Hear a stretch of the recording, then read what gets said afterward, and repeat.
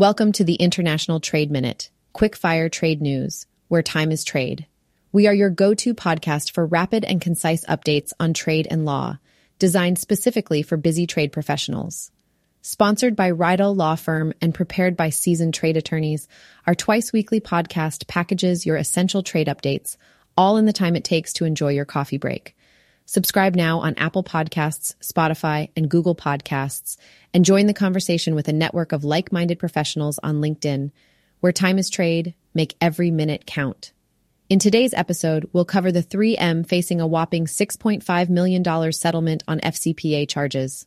CBP clarifies whether plywood pressure treatment qualifies as manufacture or production for drawback purposes. And for those of you tracking the ongoing saga of the Section 301 exclusions, there's some big news from the USTR. In legislative updates, the Customs Business Fairness Clause has found its way into a recent House Appropriations bill. Lastly, but certainly not least, aerospace giant Pratt and Whitney is facing hefty fines from the BIS for violating anti-boycott regulations.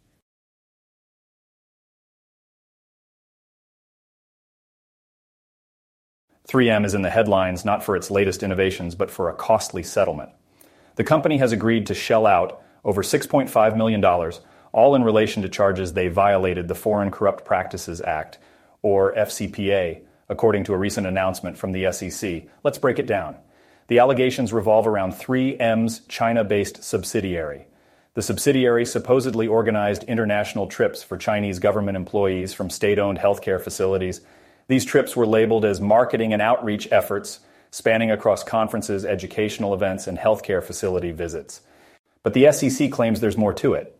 They argue that many of these activities were essentially a ruse, just a facade to cover the expenses for the Chinese officials' travel, which, and here's the kicker, included tourism activities. And the goal? Persuading these officials to purchase 3M products. Exactly. Between 2014 and 2017, these tourism activities ranged from guided tours, shopping trips, and day outings to local attractions. The alleged covert operations coincide with the same time frame as the conferences or facility visits. We're talking almost $1 million spent on just 24 trips. And it doesn't end there. From 2016 to 2018, 3M's subsidiary employees transferred nearly $254,000 to a Chinese travel agency, apparently to organize these improper tourism activities. Now, 3M isn't staying silent on this. They've issued a statement noting that they discovered some of their employees went around established controls and ethical guidelines to set up these controversial tours. They emphasize their commitment to ethics, stating that they not only self-reported these issues, but also fully cooperated with the proceedings. It's a costly lesson for 3M and a stern reminder to multinational companies everywhere about the importance of rigorous internal checks and ethical operations, especially when operating in international markets.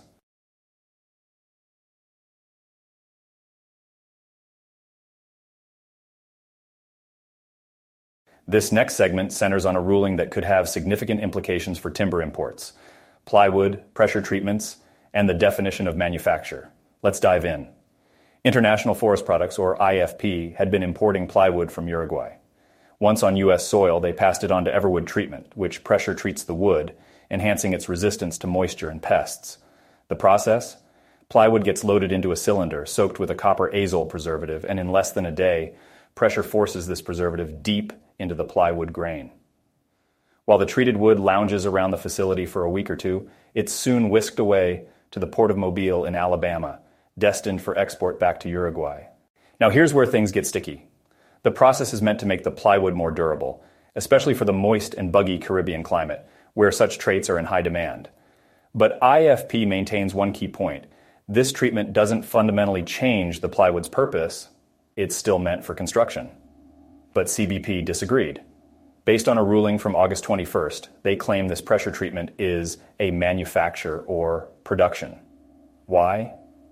Because for something to be marked unused, it either needs to be untouched, post-import, or not subjected to any processes that change its core identity. CBP points to an old court ruling as a reference, U.S. versus International Paint Company. Here, manufacture was defined as an operation that grants certain properties to an item for a specific use, especially if it involves significant expenditure in terms of capital and labor. So the core question, does this treatment change the plywood's identity? IFP says no. But CBP points out that the new resistance the plywood gains against moisture and pests gives it a new performance characteristic. It's like turning regular Joe plywood into plywood 2.0. And the conclusion? Well, because of this upgrade, CBP states that the treated plywood can't be labeled as unused merchandise for drawback purposes, a key ruling that could ripple across the timber import industry. Companies involved in similar operations should take note.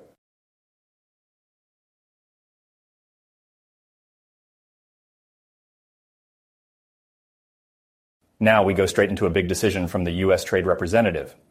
The USTR has announced the extension of 77 COVID-19 related tariff exclusions, as well as the 352 Section 301 exclusions that were reinstated in March 2022. If you had your calendar marked for the end of September, you can now relax a little. Both sets of exclusions have been extended through December 31st. The Federal Register notice, which announced this decision, is yet to be published. But from what we gather, this extension aims to provide a smooth transition for the expiring exclusions. And there's also a hint of some deeper considerations as part of a 4-year review. Now, speaking of this 4-year review, USTR Catherine Tai earlier this year shed some light on it. She mentioned that the USTR is contemplating how to reshape the tariff structure, focusing on impacts on the U.S. economy and to boost domestic manufacturing. On the topic of tariffs, Commerce Secretary Gina Raimondo had an interesting take on CNBC's Mad Money. She was candid, saying many of the tariffs, especially the Section 301 list, didn't seem logical in many contexts. Raimondo's main concern? The effectiveness of these tariffs. Raimondo also touched upon China's business practices and their subsidies, which, she mentions, hurt U.S. workers. She took a swing at the Trump tariffs, suggesting they could have been more strategic. And it's not just tariffs. Raimondo highlighted the concerns of U.S. businesses operating in China, which are desperately seeking the U.S. government's advocacy to improve their business environment in the country. Concerns include the unpredictable raids on consultants and research firms under China's anti-espionage laws. Raimondo assures that she plans to be a voice for these businesses, but she also acknowledges the challenges, stating that not every problem will find a solution. All in all, this extension is a reflection of ongoing trade considerations, a sign of deeper strategic thinking, and a reminder of the interconnectedness of global economies.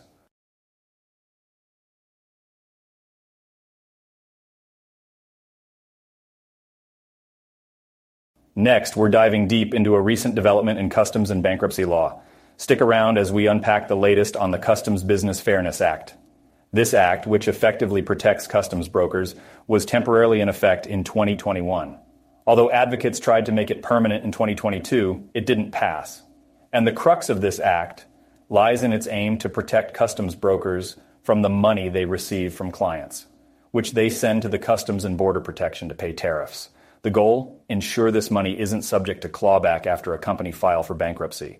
For those unfamiliar, these clawback provisions exist to prevent company insiders from depleting a company's assets in the months leading up to a bankruptcy filing. Here's the twist. The Customs Business Fairness Act has been attached to the Commerce, Justice, and Science Appropriations package in the House. This means it's one step closer to becoming permanent law. And here's a shout out to Rep. Andrew Garbarino from New York, who has been credited for this move. Nicole Bivens Collinson, Legislative Counsel for the National Customs Brokers and Forwarders Association of America, expressed her delight over this advancement in a recent phone interview. But wait, it's not all smooth sailing. Even though this appropriations bill is essential and must pass, the provision still faces several challenges. The Senate? They don't have a companion bill yet, but there's hope with interest shown by senators from both sides of the aisle. Senators Raphael Warnock and John Cornyn seem to be in the mix. And NCBFAA is not stopping there. They're planning a fly-in where they intend to unleash about 120 people on the Hill, lobbying members of Congress to support the provision.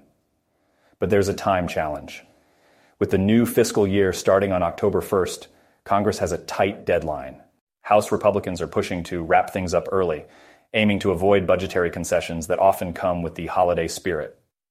Nicole Bivens Collinson mentioned, there's no sure-shot way to predict the act's fate based on these deadlines. But if the limbo of continuing resolutions stretches into 2024, it might be back to the drawing board for NCBFAA. Indeed, it's a dynamic scenario. As the story evolves, we'll keep you posted on how the Customs Business Fairness Act fares in its journey through Congress.